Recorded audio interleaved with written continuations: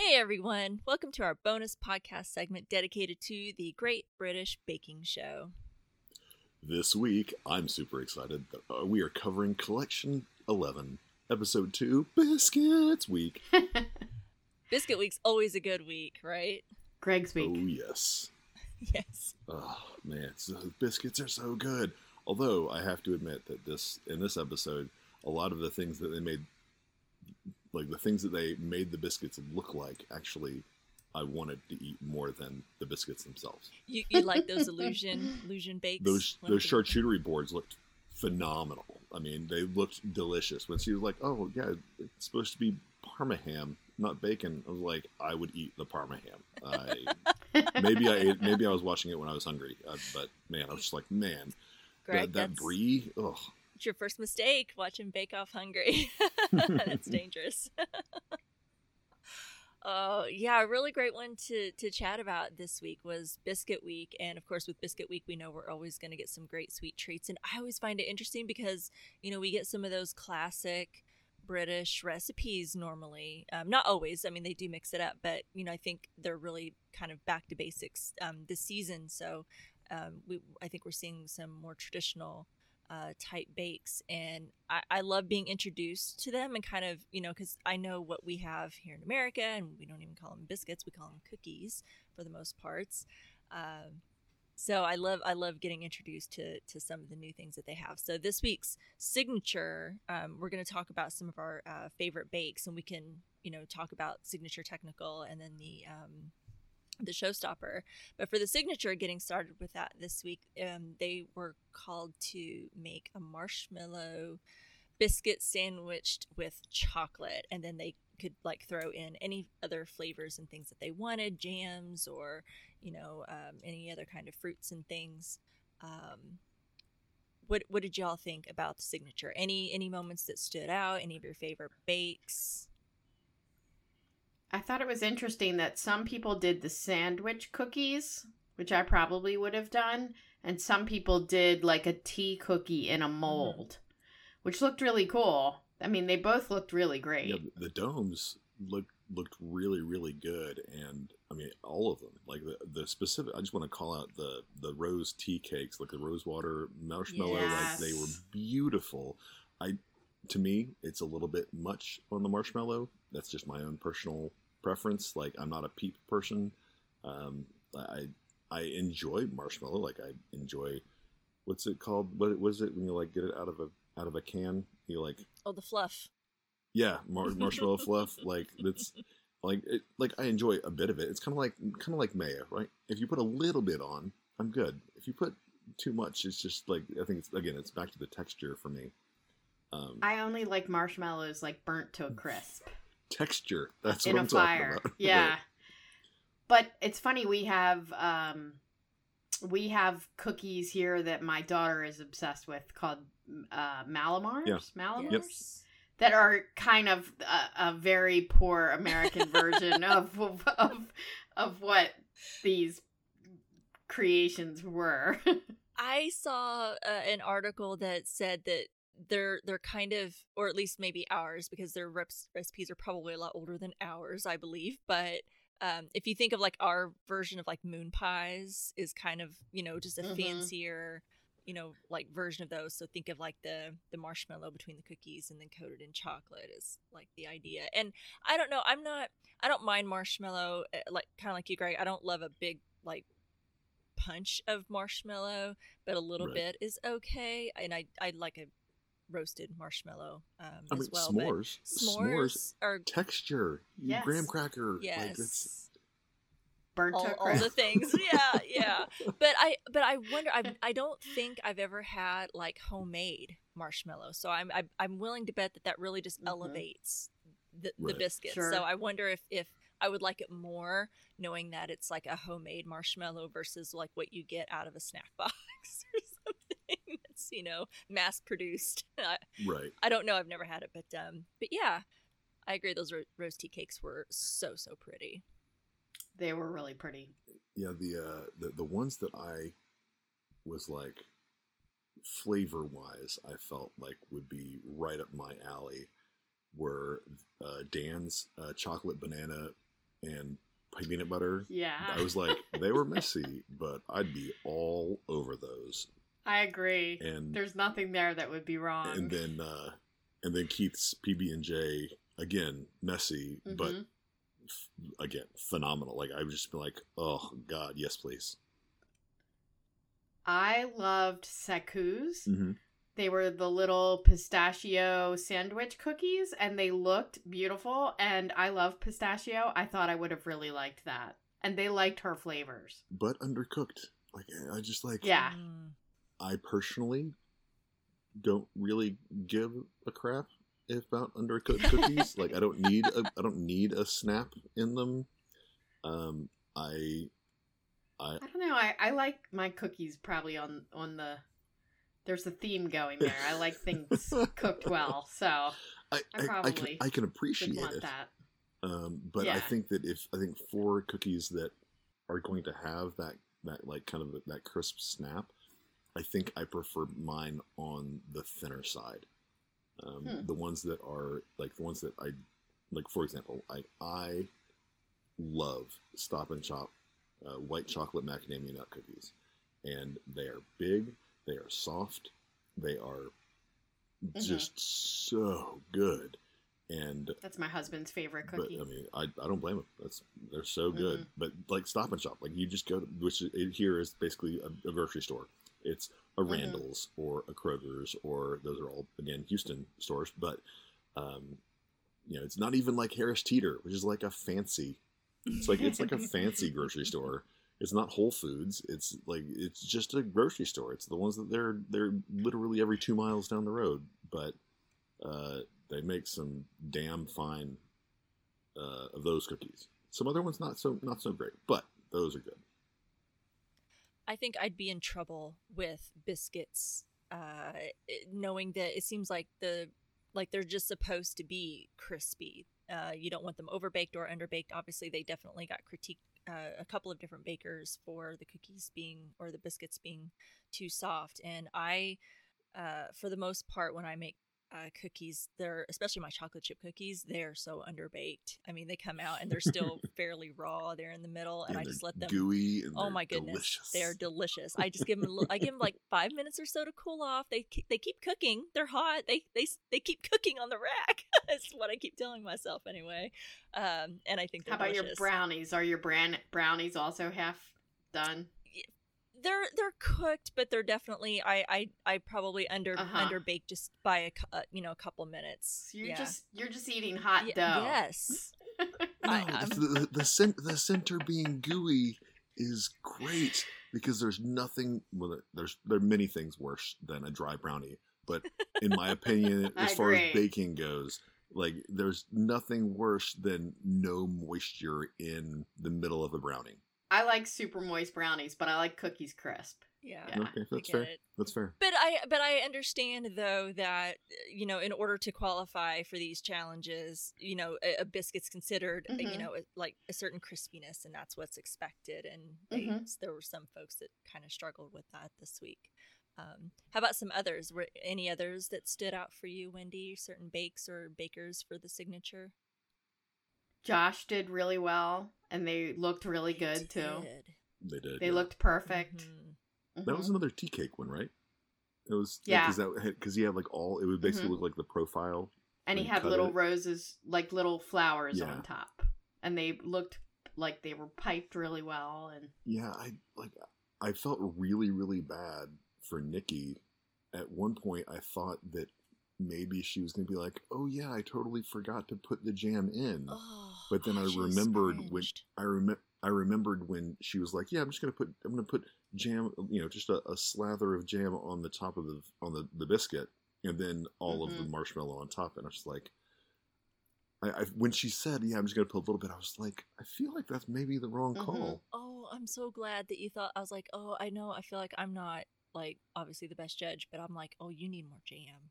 That's Paul wants to be punched in the face. Yeah, well, it's funny because he said last week he said I want to be punched in the face, and then this week he said he got onto Abby. Very orangey, really punchy. I'm like, what? Make up your mind, man. Yeah, But I mean, I think he liked it, but he was like, wow, that's a lot of orange. I was like, She was like, well, I was going to punch you in the I face. was like, dude, last week you asked twice. You said it twice. You wanted to be punched in the face, and it wasn't flavorful enough. And then this week, I think in this particular situation, it was because the marshmallow was kind of supposed to be the star, and it was being overridden by the orange. That makes sense. On somebody's, they disagreed. Like Paul was like, it overpowers the marshmallow, and Prue was like, no, I disagree. No, you're wrong. Who was that? That was Dana's. Oh, yeah. Dana's. Prue was like, nope, I disagree with you. I think the marshmallow needed to be overpowered. Hers were so pretty. They were, like the teardrop. Yeah. Yeah, the teardrop with the textured thingy bit bobs. She had a few that didn't come out right. Yeah. That was, I think, what stopped Did her you from drop being a few of these? in the top. Yeah.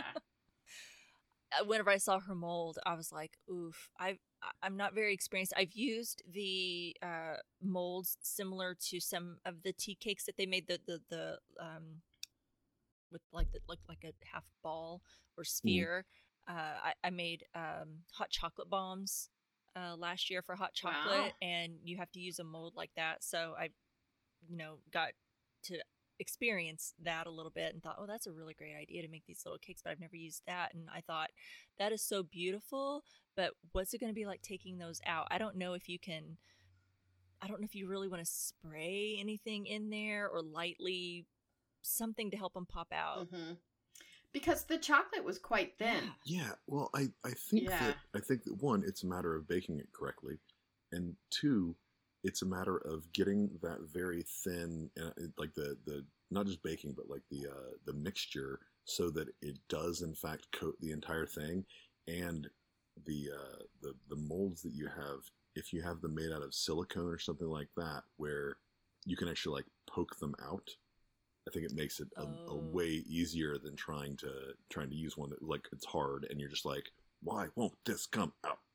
I think she had better luck, it looked like, when she kind of flipped it the other way and kind of stuck her finger in to kind of push it out instead of trying to like force it or whatever. It seemed like they started to stick together that way, but they were beautiful, I thought, and they certainly did sound tasty. Any others, Wendy? I realized in this episode that Nikki sounds exactly like Mrs. Doubtfire. I mean, I'm telling you, once you think about it, you can't unhear it. You're so right. I hadn't thought of that before, but now I'm hearing her voice in my head. Yes. Or I should say Mrs. Doubtfire sounds like Nikki, because Mrs. Doubtfire is not actually Scottish. Help is on the way. So the last one that I was just way impressed with, not only looks, but I would love to try them, were Tasha's malted chocolate biscuits. Like, they looked like the whole plate, the platter that she presented was fun. I mean, she got a handshake out of it. Like, and my response is, yay, good for her. And I was just like, man, that presentation, and because I do think, and I know that I mentioned that I don't like chocolate. It's not that I don't like chocolate. I don't like to be overpowered by chocolate. And this malted chocolate specifically, I think, is a little bit more muted. It's not super, super rich. It's more subtle. And that's the type of chocolate that I really enjoy. Like, I love dark chocolate. But like I feel like these in particular would really be kind of in my wheelhouse. I agree. They were so pretty. What have you ever, either of you ever had? Because I know I haven't had Parma Violet, or I don't even know what it was. But it was interesting to see Paul and Prue's reactions when they heard what Rowan, one of the flavors he was going to use. And I'm like, what is that? I guess I could look it up, but I don't know what it tastes like. So I don't know if that would help me. But I thought, how intimidating would that be for a baker, right? To be like, oh, here's what I'm using. And they're just both looking at you going, yeah, I don't really fancy that flavor much. Did he actually use it? I'm thinking he didn't. He did. But he probably put the tiniest bit in. He said he was originally going to use like a couple of drops, and he intentionally held it back to like just a drop. That's why they couldn't taste it. He was probably like, just a little flavor, just fluffing it on, like the aroma. Yeah. That's like, oh, I'll take my martini and I'll just wave the bottle of whatever is over the top of the martini, and now you're just drinking gin. I never understood that concept, but yeah. Get the vapors. The vapors are important, right? Yeah. I'm like, he's probably just gonna take the bottle of the essence or the flavor and just kind of wave his hand and give it just a little aroma of it. But no, he said he did use a drop of it, which I guess help balance it out a little bit more. And I think we've seen before in other seasons, because I'm like, I know that you bake for a living. This is what you do, and you're a judge on a show. But there has to be some things you don't like, right? And we've seen it before in other seasons where they have to judge on something that they may not have a particular flavor for. And I'm like, I don't know that I could be unbiased personally if it were me. Like if I have to taste something, I agree. I can't imagine how tough that would be to try to. Well, like for example, I flat out don't like the taste of eggs, so I can't eat a quiche and be able to judge it on what it's supposed to taste like, because the flavor just makes me want to throw up. So it's like undercooked, overcooked. Nope. All like smelling cooked eggs makes me feel ill. Oh, and so it's all bad. So I'm like, yeah. So like, it's like, I'm like, I couldn't do it. I just absolutely, I couldn't be like, okay, well, I'm going to learn how to appreciate. Nope. I just don't want it. Nope. Yeah. It's such a common thing. Yeah. So I agree with a lot of what y'all had said as far as like the ones that really stood out for me. I really loved Christy's tea cakes. I just thought they were so pretty. Never thought to paint the inside of a mold like that. So I was like, that would be really lovely, an idea to take away for something, in the future, to bake something like that. Josh's bake, the dried cherry biscuit, the black forest jam, the vanilla marshmallow. I mean, those just sounded like such amazing berries. And he uses his own berries from his garden. So I loved hearing that, he has such a green thumb. And I love it when they incorporate things from their own garden. So I loved that. That looked really yummy. And then, Tasha getting the handshake. I loved her reaction. It was so sweet. I think she's just such a sweet girl. She just didn't know what to do with herself after she got that. It was so. She was so excited. Yeah. You could see it. Sweet. Yeah. But I love seeing the presentations and and Keith, who really struggled this episode, and I'm sure we'll talk more about him as we talk about the rest of the bakes. But he nailed his flavors, but it was messy, it was rushed. He struggled, I think, with some of his timing, which we've kind of seen from the first episode. And then again struggling with time. So he definitely gets his flavors right, and everything seems to mesh well. It's just that presentation. I mean, when I saw his, when they kind of do the overhead shot of the plate, and there's just like chocolate everywhere, and it's smudged, and I'm just like, oh, I was like, that's not gonna go over that well. You got to kind of have both. You got to have the presentation, and you got to have the, the flavors, and that I was really sad for him. Yeah, I mean, I think you have to have a bit of an artist in you, because they're competitive.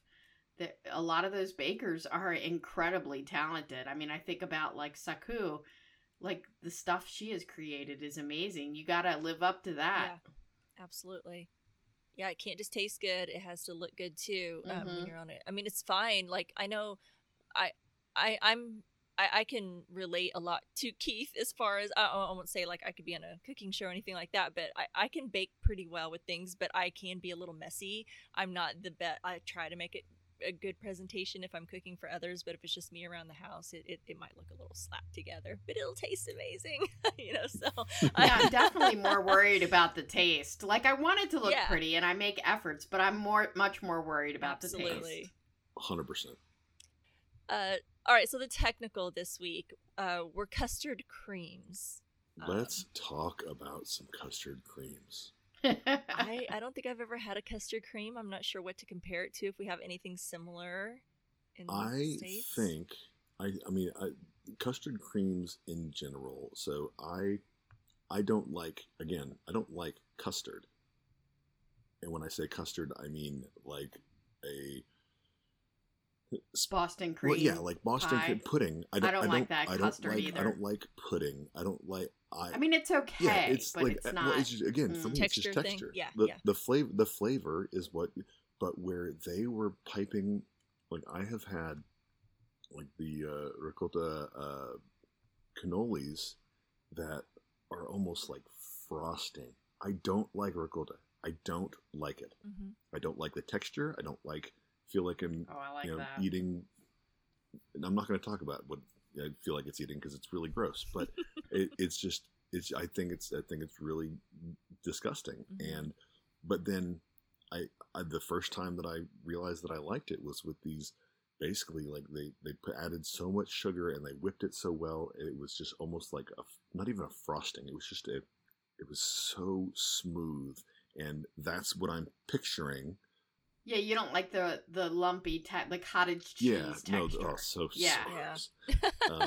but yeah, so like so the custard that they were making and they were putting on these on these biscuits, looked so phenomenal. The thickness, the creaminess. Yeah, I want. Yeah, oh god. It looked amazing. So good. And it's interesting, they all have to make the same thing. And it seems that they're like, oh yeah, I used to eat these all the time, as a child. So they all at least either seen them or had them as kids. And it looks like I was like, well, okay, I don't know what this is when they were describing, making them. But then when Paul and Prue, were sitting at the table talking about them and showing them, I was like, well, this looks like a really simple cookie. But then Prue's talking about like, oh, it sounds simple, but what makes these really challenging is like the details and getting it right. You don't want to curdle your custard, you don't want to underbake the biscuit, things like that. So what you guys think about the technical? It did look simple, and yet they had a lot of problems with it, like more than normal, I think. I think that this was a very good example of a technical challenge. Mm-hmm. It's not that it's hard, but if you are given very little instruction, you don't know that it has to be very, very cold when it goes into the oven. Otherwise, the butter's just going to leak out. You don't know that it has to be hard enough coming out in order to stamp them and have it. And then when it's baked, like if you don't know that, if you don't understand the technical aspects of that, then you're not going to get the details that they were looking for. Mm-hmm. And that's why I think that this was an excellent example of a technical challenge. I agree. I think so, because even if you've never made one before, if it really challenges your skills as a baker. That's what the technical challenge is all about, right? You are given these very little instructions. It could be something that you've never ever made before. Maybe you've only seen it in a shop before or something like that.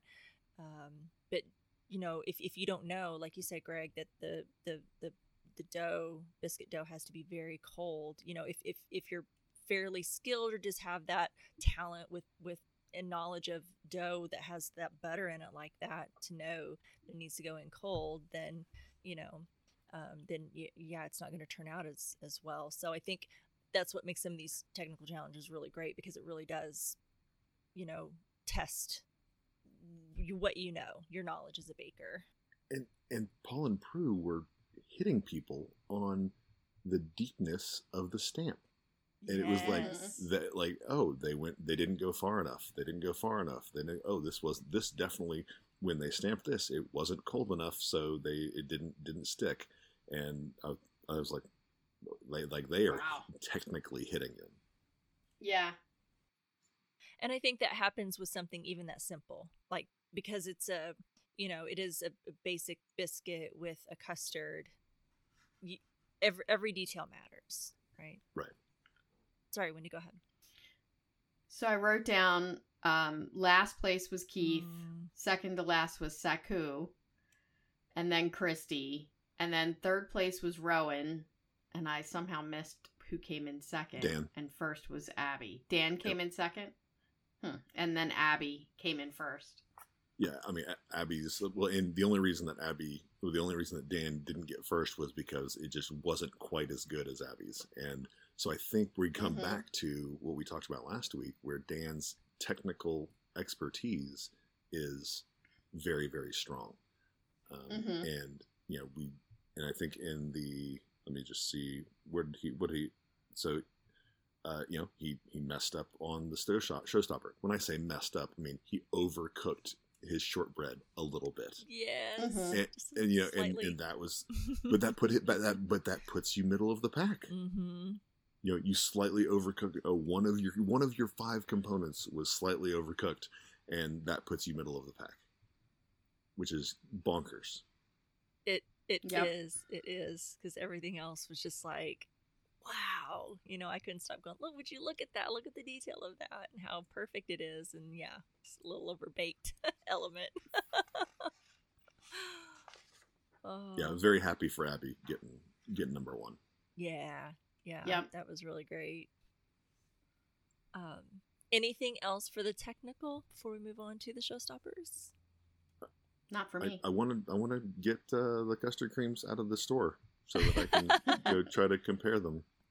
Yeah, I like that stamper. That was really cool.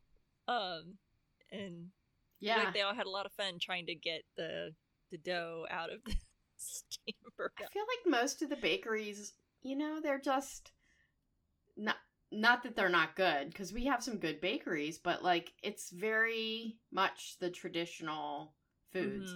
Like we have a Amish market near us, and their bakery is just amazing. Like it's incredible. But it is very much basic German heritage foods. So I wonder where you could go for British baking goods. I went to, I mean, it wasn't in France, but it was in here in the States, to a really nice like French patisserie, and it had some really great, you know, baked goods, and got to try a few yummy things that I've seen on the show before. But I was obviously in a very much different city. I don't have anything like that around here. We don't get things like that. Yeah, I feel like most of what we have is very German. Baltimore's a very German city. I feel that. Not that I'm complaining, because I mean we have good stuff. Yeah, but it's always fun to have something a little different. Try something a little different that you don't see every day. Yeah, I totally get you. Maybe we'll find some fun things in Boston in a couple weeks. There you go. We'll have to be on the lookout. Everybody's going to be out like doing all these fun things. We're going to be looking for, you know, patisseries. Well, I mean, we can the bakery tour. We can make a quick stop by Mike's Pastry. Just pick up a couple cannolis to go, and then we can go find some other patisserie places. There you go. I'm going to start mapping them out this weekend.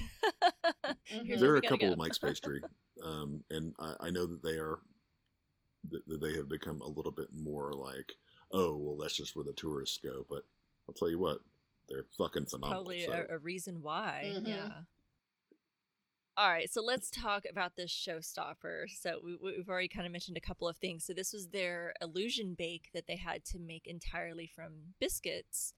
And these are always fun to see what they decide to come up with and their flavors. And I thought there were some beautiful pieces, and really demonstrated some of the baker's talents. What did y'all think? Do you have any favorites or particular ones you want to talk about? I thought Dana's pizza looked amazing. No, it was. They talked about like I've never seen a pizza that deep dish before. I'm like, that's Chicago pizza. What are you talking about? Well, they're in England. I mean, that's fair. But I mean, like as world traveled chefs, like how have you never seen a pizza built like that? Come on. And I thought it looked really good, and I thought she struggled last week, and she really pulled herself out this week and did a great job. Like, her creativity is really good. I thought hers looked the most amazing. She was the only one that kind of did a that had like a floating illusion, and I thought that was super cool. I really loved it. The string cheese, and I thought it was awesome. I would have liked that. It was very artistic. Absolutely. I have, like, I mentioned it already, but like each of the charcuterie boards looked. I mean, I was almost like I'd rather have the meats that these are supposed to look like than the biscuits themselves. But I was really impressed with with Saku's Sri Lankan breakfast and the different types that they had in there. Although, after what we talked about last week, Abby's brandy snaps in the dim sum, I was like, brandy snaps. And then I absolutely loved the fortunes. I need to go back and watch it again to see what fortunes they got. But like, this is getting really intense because we're in a tent. I was like, oh my God, that's awesome. Mm-hmm. It was fun and creative. They seem to really like the taste of Saku's biscuits. Mm-hmm. Yep, and hers was beautiful. It was very creative, and she definitely nails her flavors. Yep. Mm-hmm. I thought that Keith's actually looked really, really good. And they talked about it being almost simple. But I mean, they were like bagging on his tomato because it only had little, like, don't get me wrong, was it as good as Josh's? No. But Josh's looked I would say Josh's tomatoes phenomenal. Like, I can't keep using the same word. Wait, was it Dan? Maybe, was it what? No, it was Josh. Okay. Josh had the giant burger. Okay. Yeah. Oh my and with God. those amazing tomatoes that you could look through. Yep. They were opaque. But I agree with you, Greg. I thought for as much as Keith struggled, that his final product was pretty good. Again, we didn't taste it. We didn't bite it. Well, yeah, they said it was I was under. going to say, I think it was more of Yeah. the execution, the flavor, or because there were several that were underbaked, and so I think he got where in the signature he kind of flopped on his presentation, where he was more messy and it wasn't as pretty or aesthetically pleasing. Showstopper, I think he nailed the presentation. I think it was just that's when it just kind of fell apart. You couldn't do both. The comparison to Josh, like a handshake worthy, like it was so, like, it was very, very, very, very good. Like it looked amazing. But the Florentine in that, like the chocolate covered, I'm not even sure. It's chocolate covered shortbread, right? That's what Florentine is. I think that's what it is. Like a chocolate covered shortbread. It's typically pretty snappy, like pretty crisp. But I could be wrong, and I'll take that. Please, people, tell me what I am wrong about. I will not even Google it. I will just let you guys tell me next week how wrong I am. But yeah, like the Florentine style and the brandy snaps, like those are the ones that I like the snaps in. I don't need it, but it's just I feel like that's part of the cookie. Sorry, dang it, part of the biscuit. It's okay. You never get used to it. I've done this show for a couple years off and on, and still.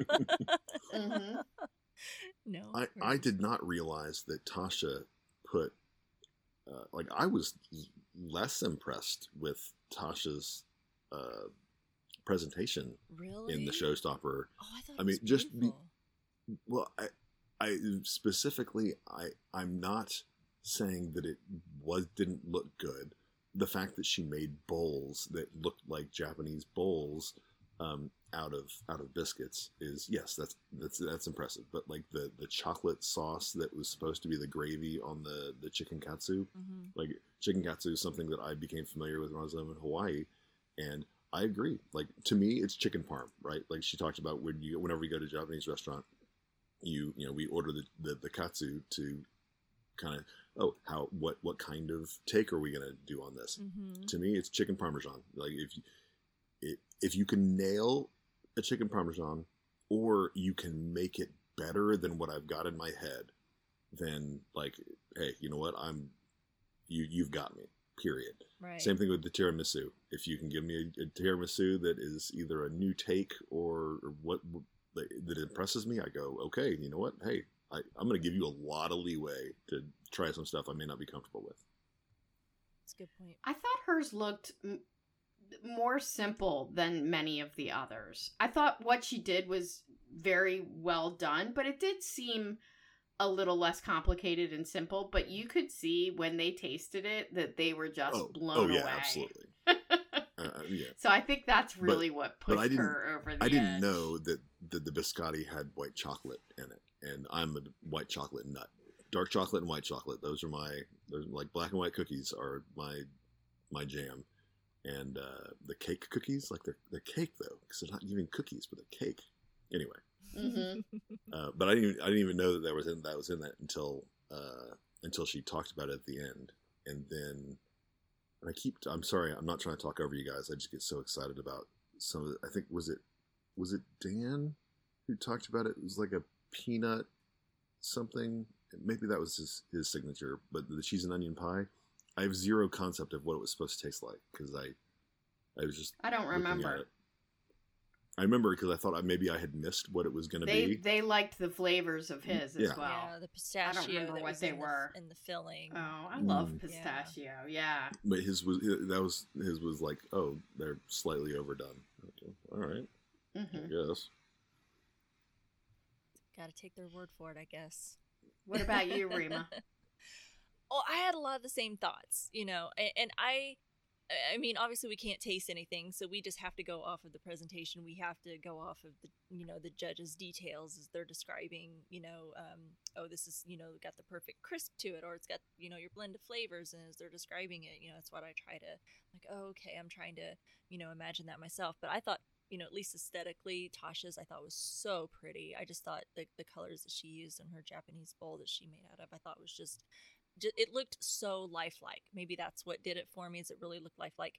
A lot like Josh's burger. I mean, that thing, I was like, it looks like you could just like grab a hold of it and smash it all together and take a big old bite out of it, or try to anyway. It was so stacked.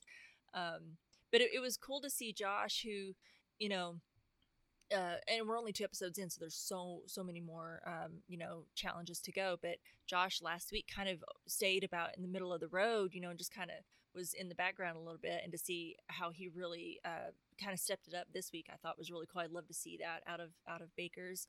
So I thought that was really cool to see, like, wow, that dude, he's got some hidden talent there that we didn't see last week as much, or he didn't really stand out, but here he did. So I love seeing that when you could see their strengths. I was thoroughly impressed by those tomatoes, watching them make those tomatoes with the sugary bits and baked them in a way to get them to crystallize. I was just like, how every time I watch one of these showstoppers, when they're creating something out of just like some dough and biscuits and what have you, whatever the challenge is, I'm like, how do you even, the techniques that you see them make, or the things that they have to do in order to get it to turn out that way. It's just, I'm so envious of talent like that, that they're able to just, have this vision in their head and then actually make it a thing. But yeah, I loved all of those. Those are ones that really stood out for me. I'm impressed by all of them, honestly, just because, I can't do that. I could try. But I can promise you it's not going to look anything like theirs did. Anything else that you all want to say about like the showstopper, the signature, the technical formula? I thought Nikki's was really colorful and pretty, and I feel like she saved herself with her showstopper. Because I think she was in the running to potentially go home as well. Yeah. And I think that put her back in the safe land. I think that Keith struggled enough that it was almost like, they almost just had to say, well, who else could possibly be going home? Right. And they were like, oh, well, I guess Nikki. But I think that it was a clear, I don't want to say loser, but it was a clear person who was going to be going home this time based on the judges going away. And again, we're still only in week 2. Yeah, it's early. But it's early. But you're talking to go home. It's this one in particular, yes, Keith had a bad week, and but so it's just kind of like, okay, everybody else was. If Keith wasn't there, it would have been Nikki, because everybody else did so well and was so impressive. I agree. What about standout moments? I mean, maybe we've already covered some while we were talking about the bakes, but was there any moments outside of the bakes, or any other standout moments that that y'all appreciated, even just funny lines or interactions? So I would say that Paul having to take a minute to soak in Josh's burger, and then having to go back to him, go to his table to give him a handshake was pretty funny. I have some Britishisms that maybe you guys have heard of before, but Rowan said, he was like, "You're at uni. How can you afford to do these things?" And he's like, "Oh, you don't want to see my overdraft." Which I'm assuming is like, you're like, because to us, overdrafting is like, hey, I wrote a check I couldn't cash, or I couldn't cover. So I'm like, is that like your bank account? Is that what overdraft is? That's how I took it. Spending, I guess, overdrafting his account, I guess, on some charcuterie boards. I don't know. Having a night with his friends. He's not kidding. That stuff's expensive. If you ever go buy that stuff. Yeah. I thought it was really funny when Allison realized that Tasha got the handshake. She was like, "Oh, I'm taking 2 of these with me." Yeah. That was funny. Oh, they're that good. Yeah. Yeah. I thought that was really funny. I wonder how much they get to eat all that stuff, or maybe they're sick of it by now. I don't know. Yeah, I mean, I don't see how Noel's not, an extra couple stone, because he's stone's another one, right? So weighing people in stones. But so every time I hear him say it, every time I hear Noel say "off you pop," I'm like, for the technicals, I'm like, it just makes me happy to hear "off you pop." I know. Yeah. And I almost miss it whenever I don't hear it. Yeah. Sod it. I remember, like, I was like, oh, sod it. I've heard that before, but not super frequently over here. Opsy Bopsy was Abby, which she made a mistake. But then Allison at one point, and maybe she said bothered, but what I heard was, "You're not even bothered." And if you are familiar with Catherine Tate, and am I bothered? I'm not bothered. Are you bothered? I'm not.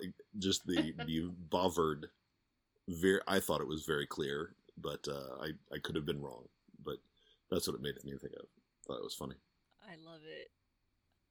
I love her accent. What about you, Wendy? Any other favorite moments?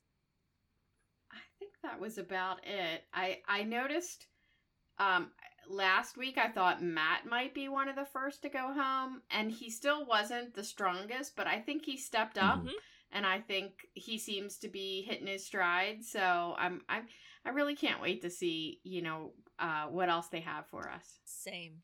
And sometimes we've seen it before. Sometimes it takes a couple episodes or more for some bakers to really hit their stride, and then they really hang strong almost to the end, and you're like, wow, where were you hiding, because you kind of was middle of the road, or kind of struggled a little, and you really see how strong folks become. They just really hit their stride. And sometimes it's just being around really great bakers too. When you're in an environment like that, it really levels you up sometimes for some people.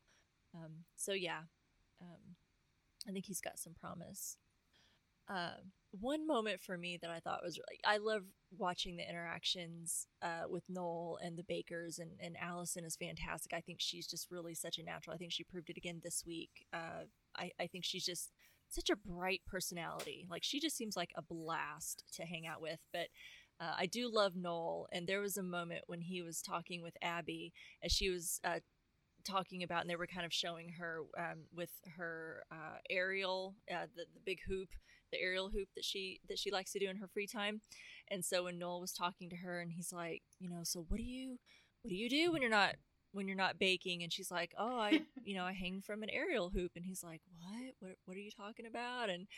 And she's like, I drive to the farm and go to a barn and hang from an aerial hoop. And the look on his face I just was dead. Yeah. Lost. He's great. And it seems to come so naturally. You drive to a barn? What? Yes. Just loved it. And then the voiceover, Noel had a voiceover, and he mentioned something about Keith's tube trauma.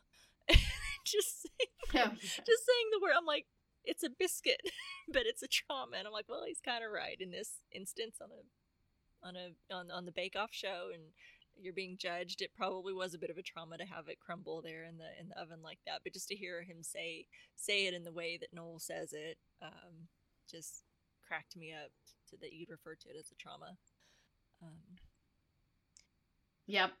So based on this week, I mean, we lost Keith, so we still have a pretty healthy group. But based on what you've seen this week with the bakers and what they presented, do y'all have any favorite bakers? Has it changed any at all from first week? I still like Tasha. Even though she got Star Baker this week, I just don't know if she has the staying power. I think that Abby is still one of those, top tier bakers. I think that Tasha is as well. I think that maybe her youth is going to, I feel like she's going to come up lacking in something. And depending on when it is, I think she might be in trouble. Obviously not after this week. She did a phenomenal job this week, and I don't mean to. I've seen too many times where you kind of get that high, and then you don't necessarily fall off, but you're kind of like, okay, well, where can I possibly go? And sometimes you do end up going home. Mm-hmm. I was very impressed with Saku though. I think that her poise under pressure and her mistakes were very, very minimal, and I feel like she is a person who is going to take that input and really start to shine. But I still think that Abby and Dan are kind of the people to beat this so far. For sure. What about you, Wendy? I think Josh came really close to winning Star Baker this week. So I think he's somebody to watch out for. That's fair. That's absolutely fair. And I think Dan's still up there in the thick of things. Mm-hmm. And if I had to pick one more, actually I'd pick two more, like Saku and I think Dana. I think don't count them out. I think Dana's presentation and her daring really, I think she's going to make it further, specifically because she's willing to try more. I think she'll get more forgiveness by trying to be creative and try to, like that. You're absolutely right. That pizza and the gravity defying construct or structure or whatever. I think that is that I think she's going to go far with that creativity.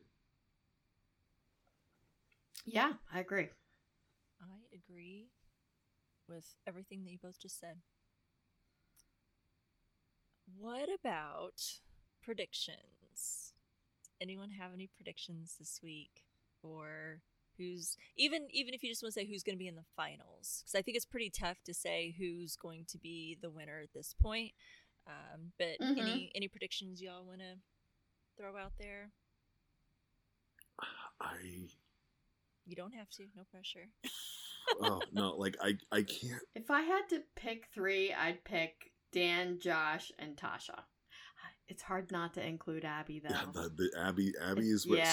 So I'm thinking. I can't. I'm looking at the people that I don't think are going to be in the finals. Right. So I don't think Maddie's going to make it.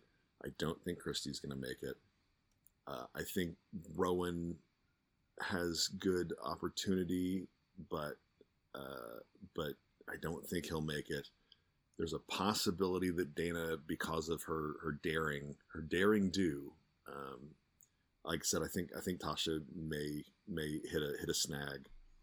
I don't think Nikki will. So I would, so Dan, Abby, and like Saku, like and I think somebody could, come out from the wood. Sometimes it takes people a couple weeks to hit their stride. And sometimes all it takes is one bad week for someone who nails or who's always either in the middle or always, kind of coming out at top. They can have one really bad week and then they're done. Absolutely. How about you, Rima? Yep. I mean, I agree with y'all. I definitely think Abby is a very strong baker. I definitely think she's definitely got a shot at going all the way to the finals. I think I'm really interested to see what Josh can do. Like, can he really came out this week. Can he stay there? Some really great, competition there. I think Dan definitely is probably going to be in the finals. And I do love Tasha, though. I think she's just such a sweetheart. I don't know if it's just her age and she's young and she reminds me of my daughter or something, at that age or something. So there's something about her that I just find really sweet. So I'm really pulling for her. I'd really love to see her go all the way. But, they're all so great. I hate even saying, that like, oh, I don't think they're going to do well because you just never know. You really do see some folks really just continue to grow and grow. And just, you're like, wow, I didn't know you had it in you, So I think they're all great, though. I think specific to this show, I think because what each of the weeks are, right? It's always Cake Week. It's always Biscuit Week. Is next week Bread Week or is that week 4? It's Bread Week. Yeah, it's Bread Week next week. Nice. So like it's always Bread Week, and the thing that I love about this is that each of them has something up their sleeve for each one of these things. Like, hey, you know what? I know this is what my plan is for Biscuit Week. This is, hey, Cake Week. If I feel like I am pretty good, as long as I can execute my basics, someone's going to screw up. But Bread Week is, I'm always interested. Like, I remember one that was like I can't remember who it was or even what series it was, but it was like an olive oil and it was an olive and black pepper focaccia. And I was just like, that sounds so good. Oh my God. And then it apparently it was, because it was very popular, but I was just bet. Man. But yeah, Bread Week I'm looking forward to. Bread Week is always enjoyable. But yeah, so my point being was that each of them typically has like, oh, hey, you know what? I can't wait. I need to make it to this week so that I can have my secret ingredient or whatever that I brought from home or my amazing idea and, and reveal it. And this is my week for start. Like, hey, I'm biding my time. I'm playing the Survivor game. I'm not going above and beyond in the first few weeks. I'm letting it kind of settle out so that I've got this ready to go in like week 5 or 6. Then you just hope that you can make it. The technicals don't screw you up too bad. Yeah, and you can execute your signatures and your showstoppers up to that point. But I feel like each one of them has to have something that like, I cannot bleed and wait for this week. Yeah, because some of them do have strengths in certain, elements of baking. Like we've had some, in the past, really great, bread. Of course, Bread Week intimidates everyone because that's obviously Paul Hollywood's wheelhouse there, and he's pretty tough.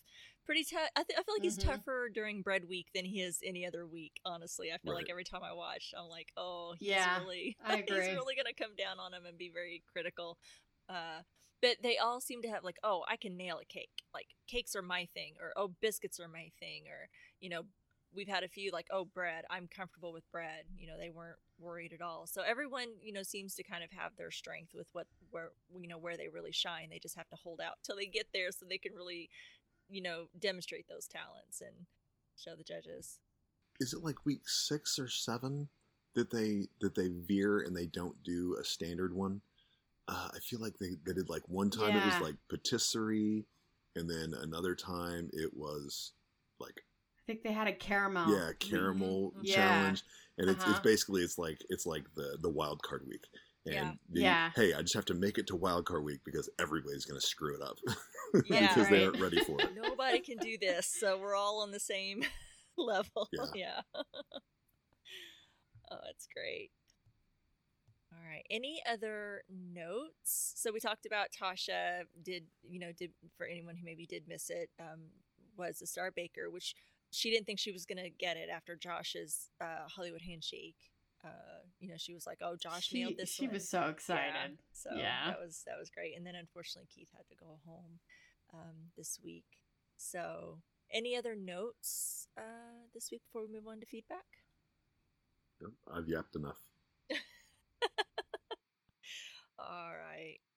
Well, we did get some feedback, and I apologize in advance that we did get some feedback early on. I had overlooked it, my error, so I apologize to everyone. I did go ahead and go through and pick up what we had from when we announced that we were going to cover Bake Off from last week and also for this week. So please, if you thought we missed it, go ahead and send it in. We'll definitely be sure to include it. And I know we're recording a little early, so if you aren't able to watch episode 2 just yet, go ahead and put your feedback in. We'll catch it and include it for next week. I don't mind. I love hearing about it regardless of the week that we're covering. So let's go ahead and jump into feedback for this week. Greg, do you want to take the first one for me? Sure. Jennifer McGinley. Bake Off's crackin'. Good to see it spreading across the pond to y'all. Thank you for using a local, was it colloquialism? No. Whatever, doesn't matter. Y'all. I say y'all literally all the time. Enjoy. I say it all the time. Mostly I say it because it annoys my kids. So, check. That's great. All right.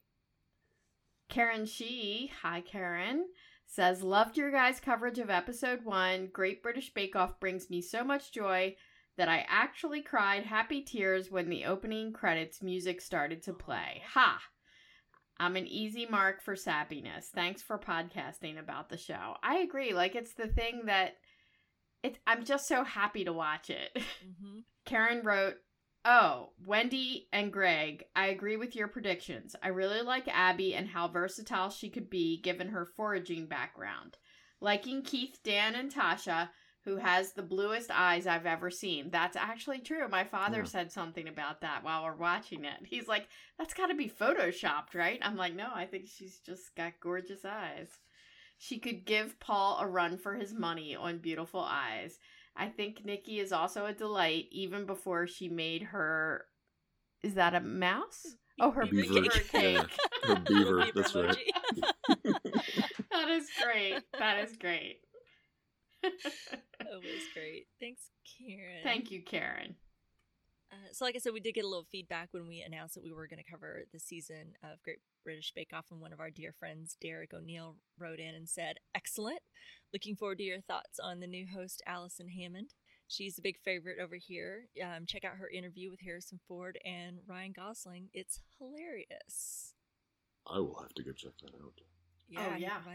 That must have been for Blade Runner. I believe it was. Yep, he did provide a link to that if you all want to check it out on our page. Yeah, I will. Jennifer Camilleri? Ooh, very happy to hear this. Sarah Saltzman says, awesome! And then for episode 2, Jamie Dimmick, another one of our dear friends, says, those showstoppers were amazing. I can't pick a favorite yet. I get it. I know, It's always hard. Yeah. The burger did look so good. It just looks so darn real. We did get a voice message from our friend Steve on episode 1 last week. Sorry, Steve. Again, I overlooked, I don't know where my life was. I guess I've been, the break on podcasting has affected my brain. So let's see what Steve had to say about episode 1. Hello, strange indeed. This is Steve, and this is a Great British Baking... What is it called? Hold on. The Great British Baking Show C11 episode 1, that Breadfather opening, and this is great. I love the openings of these shows. He used the same opening credit scene for the entire run of this show. This little girl's got to be like 50 now, isn't she? Tasha's a cute one, isn't she? No wonder your beer tastes awful. You're brewing it next to a rhubarb plant. Ooh, Christy, that's a lot of lemon. Oh, that was a great time call, Allison. Good job. Did she just say, when Noel asked, where can you go from a hug, did she just say home? To the BSL translator, I hope you softened some of Paul's rudeness. Noel. Technical challenge seems really difficult because that cake at the beginning of the credits looks really good. Wow, that was a strong statement in there about the technical, that this is the closest any technical has ever been. Wow. All this beaver talk, is going to lead to some funny moments. Got a shake from Noel and from Paul on that named her Beaver Norman.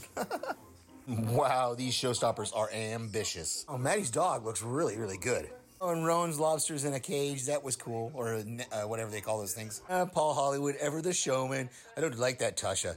I love it. Seems like it's going to be a tough one to judge, at least the best ones, at least. Nobody likes a bone-dry beaver.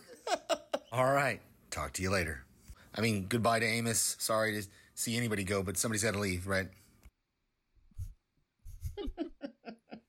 I have to agree. And you were worried about us being dirty, Reba. Yeah, dry beavers are the worst. Yeah, it's no one likes dry beaver. That's for sure. Thanks, Steve. Really appreciate everyone's feedback. Be sure to keep writing in, letting us know what you thought of each week's bakes and the bakers. We really appreciate you, especially since this is out, kind of not our normal of what we normally cover around here. So a little Black Mirror, a little Great British Bake Off. It's all about balance.